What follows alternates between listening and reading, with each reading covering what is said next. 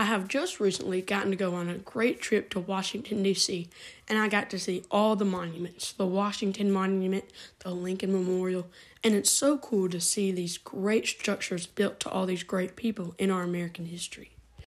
As Christians, we too have a great history. We have the history of Jesus and seeing his life play out and his sinless, perfect life. And the cross is our monument and memorial. When we see that monument, we remember the death that Jesus Christ died on the cross on. It was the brutalest death he could have had, where he was scourged, whipped. Even though he lived a perfect and sinless life, he still went through all that pain, just so he could save us from our sins.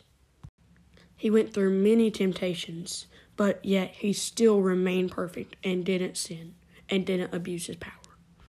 When we see that cross, we should remember what God did for us as he sent his only Son so that we could go to heaven if we live according to his will. Thank you for listening to this week's podcast.